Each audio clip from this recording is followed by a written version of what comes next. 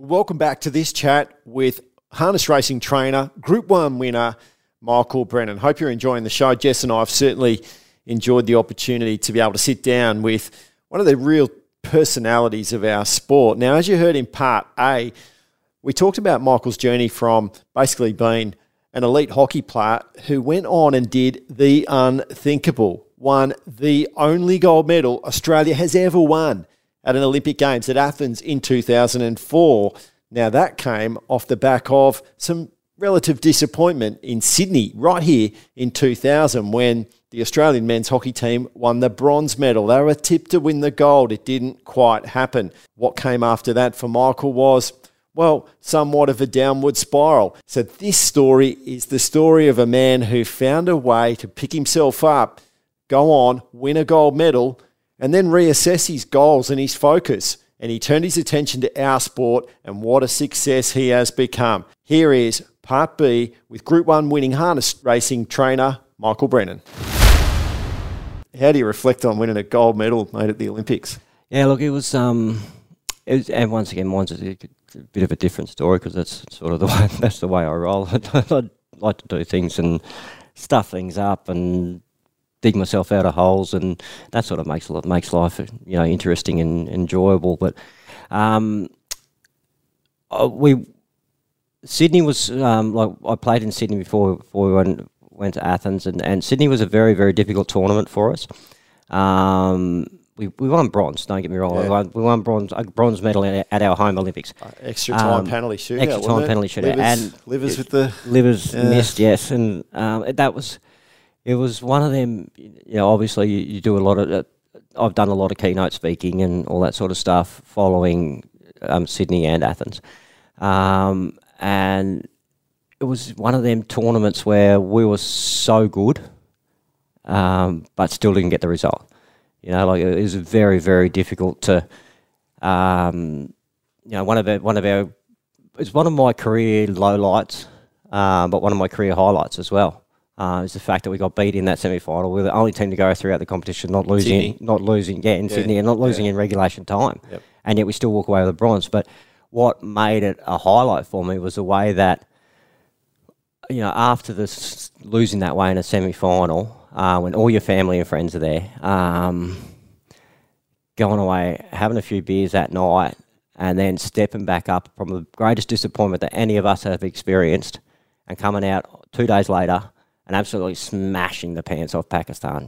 We beat them 6-3. Yeah, because you play off again, don't you, for bronze medal? And that was that to me. That was a highlight, and that personified and encompassed what it was to be a Kookaburra, and what it is to be an Australian sportsman. Like that, get down and dig yourself out of a big hole and come back and do what you can. So following that, I went and played in Europe for a year, and then I come back and I was just sort of lost, and went through a little bit of depression. Went to get on a plane to come to Sydney from Melbourne, and I couldn't get on the plane. I just, I've flown all around the world hundreds of times. It's probably before mental health was really a thing. Yes, 100% it was. Yeah, and I turned around. I was ready to board a plane to do a coaching clinic up here. Turned around, went back to where I was living. Rang the Jack family when they were still living in Quinny and said, I'm coming up for the weekend. Went up for the weekend and stayed for 12 months. Wow. And that was where my affinity with harness racing horses, and once again, that's that inbuilt psyche that, the harness racing fraternity has. I went there for a weekend. Stayed for a year. And they looked after me for a year. So did you know, obviously you must have known. Yeah. So how did you know? I met them through Daniel Jack. We'd owned a couple of horses together, but we'd always sort of caught up. And at that stage, Adam Commons, who's Russell Commons' son, we were in horses together as well because we were both playing hockey together. We'd lived together for a long time, Adam and I. So we'd sort of met through, like Adam being back in Wagga, and then I'd go back to Wagga, and, we'd catch up with the Jack family. So that was how I sort of got involved with them. And, then that 12 months, they dragged me out of a hole. And Russell taught me so much, and so for the next couple of years, I just sort of did horses. And then About October, I think it was October 2003. I got crook and had some sort of virus and just stripped the weight, but I was still playing a little bit of club and just stripped the weight. And I thought, I might actually give this another go. So I rang the coach at the time, Barry Dancer and Colin Batch. I rang them and said, listen, I'm thinking about coming back. They said, well, you just got to do what you got to do, you got to prove yourself. So I went back, did a beat test, smashed that, and then flew myself over to Perth. I wasn't part of any scholarship, wasn't part of any squads. I trained on my own for 3 months, and then they put me into a development squad, and from then on in, it was just, they put me back into the national squad. See, they probably gave you credit for being so humbled by going back into the development campaign. From where you'd come from, the heights, to say, I'm prepared to do the hard yards to come through. Mate, the feeling, just. I'm trying to articulate to you, to give you a sense of what a big moment this was. Now, everyone's got a story about where they were when this happened. A mate of mine actually scored the goal. A mutual friend of ours, Jamie Dwyer, who's he's probably considered the GOAT, isn't he, really, of hockey? He is the GOAT, yes. And I was living in the UK at the time. Now, the UK Olympic coverage is not like here, where it's just it's green and gold everywhere. Yeah. We're watching the game. We're yahooing in the lounge room, and I don't know, cut to Estonia playing someone in volleyball or something like that very quickly. The Poms didn't want to know about us finally winning this gold medal. So our moment of rejoicing in this was great, and hockey's a big thing through my partner's family as well. But, mate, the moment, the feeling of a gold medal, is there a way of describing it? I guess it's layered. I guess if I can explain it that way. You have the absolute elation of that moment. I was on the bench, like our rotations, and I'd come off like a minute and a half before to go on to the next quarter, so that I was rested for the next quarter. And I was on the bench, and I remember sitting in the dugout. I think it's part of a Powerade ad or something like that. Yeah. There's 4 of us with our arms around us watching the corner, and it's a set play that we'd used a lot. But I still remember the ball going over the line, and that moment, and then a minute of that is a blur. You sort of got to go back and watch it, and then there's certain parts of it that comes back to you. It's like having a bad night on the grog, I reckon. It's like there's a bits that just come back to you. So that was, just absolute elation. Like and as I said, it's sort of layered. Like there's moments of relief. There's moments of, I guess, the belief that you had in the group. There's moments of sacrifice. There's moments of having your family part of it.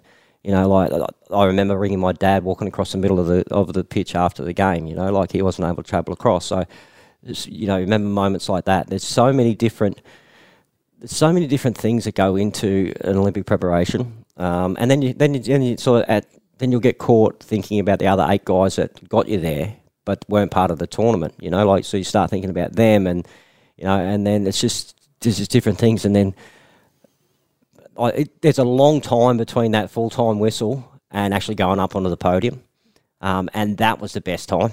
Yep. It was getting back into the rooms with the boys, and don't get me wrong, the running around the field like lunatics after Jamie had scored, that was fun. Yep. That was a whole lot of fun. But getting back into the rooms, we had John Eales was one of our mentors. Yeah.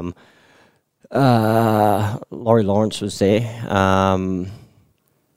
and I'm pretty sure the late great Peter Brock as well. Okay, yeah, yeah, that makes sense. Yeah, sounds about right. Oh no, Brock, you might have spoken to us before Sydney. I can't remember the other one, but John Eales was the one that stands out. Yeah, he's such a great orator. He talks amazingly. Yeah. It was just like we'd come back into the room. And the support staff had brought in, obviously we had the beers and that on ice for us, and support staff had brought in some scotch and some bourbon for the boys and all that sort of stuff. I remember asking John Eales to go down, if he could go down to obviously they had Coke machines that you just tap your little key pass toggle and you get a Coke or Powerade or whatever, and asking John Eales to duck down and grab us some Coke. Like when you put it like you great of Australian sport. Yeah, give me a Coke. He grabs a Coke. But for him to be actually like Yeah, absolutely. Anything else you need, boys? Yeah. You know, and then come back and actually have a drink with you. That's brilliant. You know, like you're just sitting there. Like Bevan George, it was outstanding for us through that tournament, and he's as country boy as you get. Yep. And I still remember him just sitting in the ice bath, just necking a stubby. You know, and like he was a guy that had to get a drip at halftime every time because he'd just sweat and bust his bum so much that. You know, just simple memories like that were really cool. They were things that people never ever saw. Mate, it's just part of Australian history. I mean, just as part of me explaining this to you, if it's not obvious, I'm a massive Olympics nerd. And I remember being at primary school. It was the LA Olympics 1984, and our teachers taking us out of class and going into a room, and we watched Australia play Pakistan. Rick Charlesworth was the captain of the Australian team. And watching Australia lose to Pakistan, because this was a big moment for Australian sport, that our hockey team might be a chance of getting a medal. I think we missed a medal altogether, or we might have gone through and got bronze or something like that, but we didn't get the gold, put it that way. This was almost like when Dad woke me up to watch the America's Cup, when we won. It was that those hockey sort of became moments. That kind of thing, cool. It was just this weight on us, Australian sport. And since you guys broke through, we've just been the greatest team in the world when it comes to hockey. Yeah, absolutely. And the problem is they still have struggled to win that next gold medal, like they haven't won that next gold, which just goes to show how hard it really is and what a great achievement it was by that group. We win everything else, don't we? We win all the Champions Trophies and World Cups and all that sort of thing. Commonwealth Games, they're unbeaten. I don't think they've lost a game in I don't know how many Commonwealth Games. You talked about going to Europe. I don't want to labour on hockey too much because we are a harness racing podcast, obviously, but you talked about going to Europe. I was in India a couple of years ago and caught up with Blake Govers, who was playing in the Indian Premier League hockey tournament over there, and he got me into the game and we watched him play in Mumbai. Have you looked at that and thought, gee, I wish that was around when I was playing hockey? Because there's a big coin to be made. It's the money when we were playing is I guess it's a little bit like the rugby league players and that now, looking at volunteers, weren't you? Yeah, pretty much. Pretty much. We weren't able to work. We were on very limited amount of money, but you didn't do it for the money. You did it for the love of the game and the love of the jersey and. And similar to harness racing, you don't do it for the love of money. It's for the love of the horse and the love of the game. So, mate, obviously, elite athlete. You were disciplined. You knew what it took to be excellent on the field, from conditioning and and performance and all that. How do you take that and apply that to preparing a horse? Because human athlete, equine athlete. There's got to be things that you can take out of what you know and bring it into the equine industry. Yeah, definitely. A lot of my training is athlete performance based, and it's quite easy to assimilate the two. I guess it's probably the best way of describing it.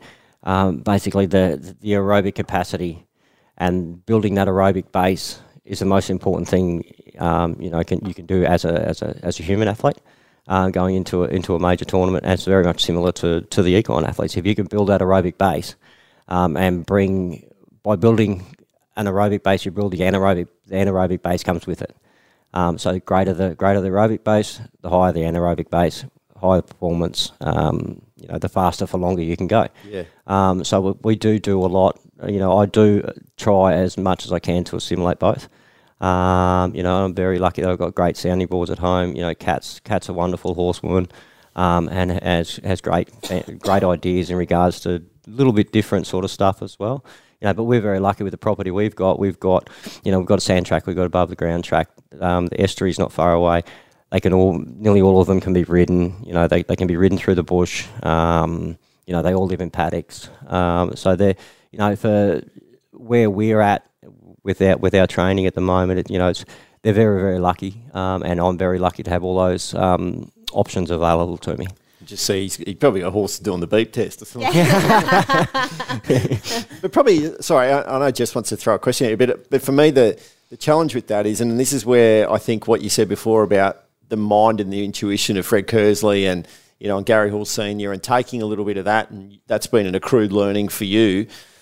Horses can't talk. You as the human athlete can let your trainer know, look, I need a spell here, I need a breather.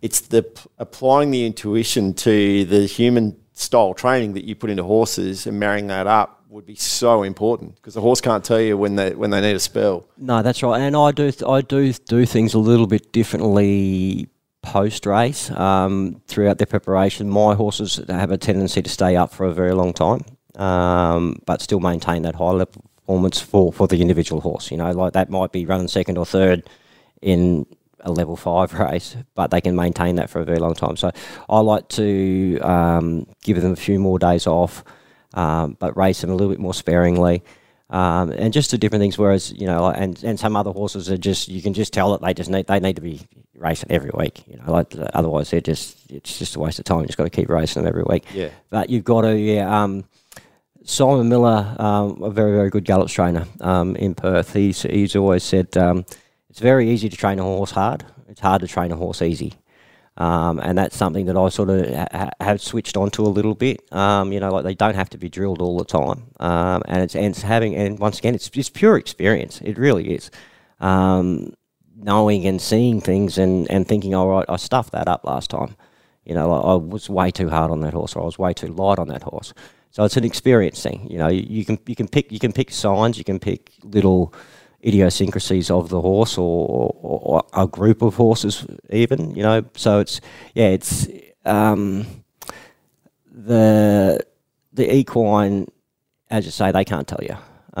So you've got to take your cues. It's funny, you know, like listen to someone like a David Warner and he'll tell you, he said, I've played that much cricket now that I know I actually don't need to hit 1 million cricket balls a day. I might go in and hit 5 and go, righto, I'm good.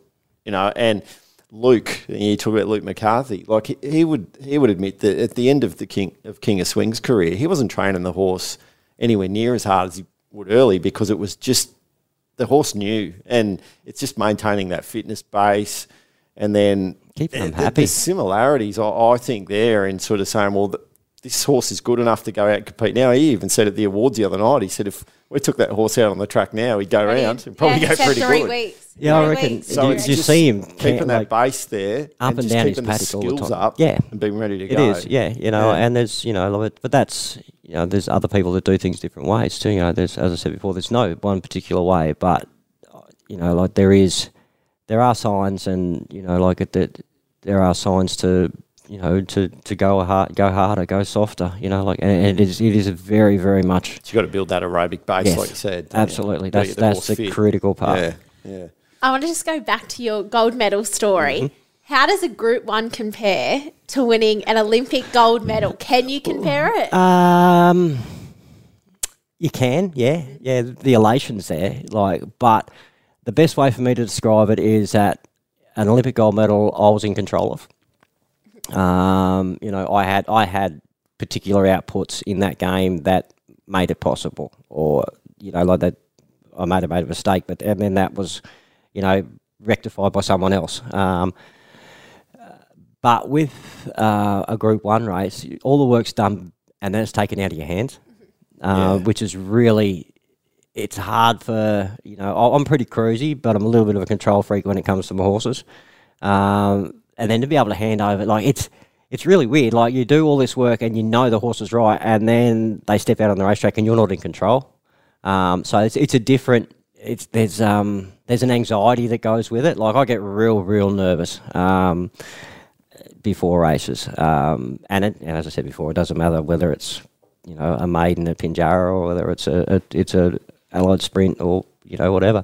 So that's the difficult part is handing the reins over to someone else, and it's a different elation, if that makes sense. But I'll gladly take both of them any day of the week. That's for sure. You know, they're both are really humbling experiences, and something that you never ever can take for granted. You know, like because I know how hard it was to win a gold medal, and I know how hard it is, and how many, like, I guess the thing you got to think about is who has come before you and hasn't been able to achieve, you know, a gold medal, for example. You know, we're talking greats of the game in Terry Walsh, Rick Charlesworth, the Pierce brothers, you know, all these sort of guys. You got to understand what how much time they'd put in it, and they hadn't been able to achieve it. And that was, amazing for me. And then you look at winning a Group 1, there's been so many good trainers throughout the time that haven't won a Group 1. I've been fortunate enough to win 6. And I'm a little bit like you. I'm a sports buff. I love the Olympics. I love watching sport. I love racing. I love horse racing. I love the greyhounds. I love the trots. And I just you when you put into perspective what every now and then what I've been very, very, very lucky to achieve. That makes it really cool when you sit down and reflect on a gold medal or a Group 1. It's hard. We've gone round and round in circles. I haven't been able to give you the right answer, but because I can't, I really can't split. It must be really hard to articulate. And we've kind of jumped forward and jumped back, but I want to go, how do you get into, like when you were playing hockey, before you were a trainer and hockey was your thing, and that was the horse is just an interest, or did you have a long thing, right, when I'm finished up with this hockey caper, maybe I might sort of have a crack at being a horse trainer? Or? No, well, I grew up with horses. My uncle was a gallops trainer in Toowoomba, and anyone that knows Toowoomba knows it's not an easy task getting up early in the mornings in Toowoomba in winter. Cold, but I used to love going up the stables and helping my uncle out, and just getting in the way more than anything. And I just loved the horses, and to think that there was never really any. It wasn't a path that I was sort of heading towards at all. During the 2004 Athens preparation, I was giving Karen Kersley and Fred just a hand, it was my getaway. Like, it was my step away from the training, and it was, because it's not just training. You've got all your video sessions, all your 24/7 thinking hockey. So that was my getaway. So how do you even meet the Kersleys? Well, you're over because you go over to WA for hockey. Like, do you? How's this come about? Obviously just through through Adam, and then we had horses with Justin Warwick. Right. So just just getting out there, connections. Yeah. And that's the thing about like trotting people or racing people in general. Yep. Is once you meet someone, you meet someone else, and then you sort of.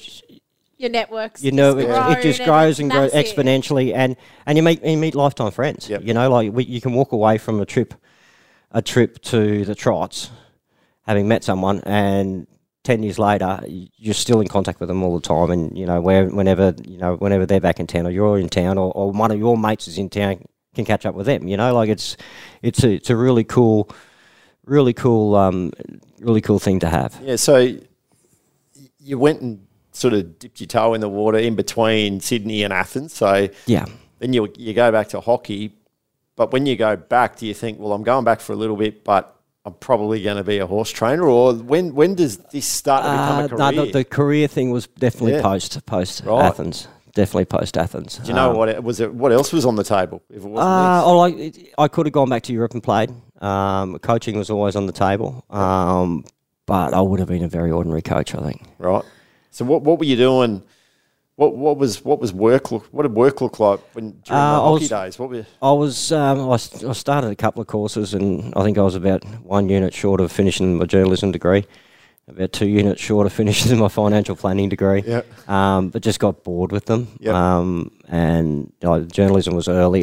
Yep. And then I went and you start at that stage. I hadn't broken into the national team, so it was and the online courses weren't available. Back in those days. So it was, and then once the hockey sort of took over, and I won't worry about the study for the minute, and sort of never really got back into it. And and then I worked for Westpac. I worked for Commonwealth Bank and for Westpac. What were you doing there? I was doing loans processing for Commonwealth Bank, and then with Westpac when I was working for them, I was one of their promotional athletes. So I was doing a lot of talking to all that sort of stuff, but I was also doing writing contracts for liabilities and. Jeez, I bet you missed that. Yeah. and every bad day I have at home on the farm is 3 times better than my best day in the office. Liability contracts. Yeah. Oh, it's fascinating. Gee, you could have ended up at the Toowoomba Chronicle. Yeah, imagine that. I nearly ended up there, straight out of uni. Yeah, so no, that was another thing, mate. I never really knew what I wanted to do. anyone who knows me or has known me for a long time knows how cruisy and relaxed I am, and the only times I'm driven about too many things are when it involves something that's really important to me, like my horses or my hockey, or the family, so. I'd never thought of that. I was, I'll worry about it when I'm done, type thing, like something to land in my lap, and it did. Yeah. Oh, I mean, I think what sport arms you with, Jess, is discipline, and I think this really, a lot of times athletes I hear walk out of their professional career and go, what have I got? And then I've had conversations I've been really fortunate to meet a lot of people through being a sports journo previously to this, and you sort of, when you actually sit down and talk and you go, well, you did this. All right, well, let's look at that. The transferable skills out of that are discipline. You work hard. You know what it takes to succeed. So you start to really pick it apart, and they realise actually how marketable they are and how employable they are without necessarily having that piece of paper to say, yeah, I've sat in a uni classroom and didn't turn up for half the course, which is like what a lot of uni students do, So I think there's a lot of transferable skills out of that, and you would have learnt so much because that's a discipline unit that Australian hockey set up. Definitely. And even the fact that you've got to relocate and everyone's got to be in Western Australia to be able to do it. That in itself has become a lifestyle for you, isn't it? Because that's obviously where we see you based now, and 100%. You fell in love with the place, obviously. Yeah, definitely. It's a great place to live, and especially where we are now, just out of Pinjarra. You wake up every morning, go and sit on the veranda, have a coffee, look out over the paddock. You look at I'm Victorious, and then you look at a lake, and you look at the gum plantation, and it's a pretty cool place to live. Yeah, it really is, and you're close enough. Like, we're only half an hour away from Mandurah, an hour from Perth. So you've got everything you need, but you've got that country living that's just priceless. I grew up on in a country town before it became a big town. And that's the way I want to bring my boys up, is having that country lifestyle. And, it's a good way to look at life, mate. Gee, you met some people along the way, haven't you? You would have. I imagine coming out of an Olympic campaign where you win a gold medal, you're probably shaking hands with some top brass that are way out of Jess and my pay grade.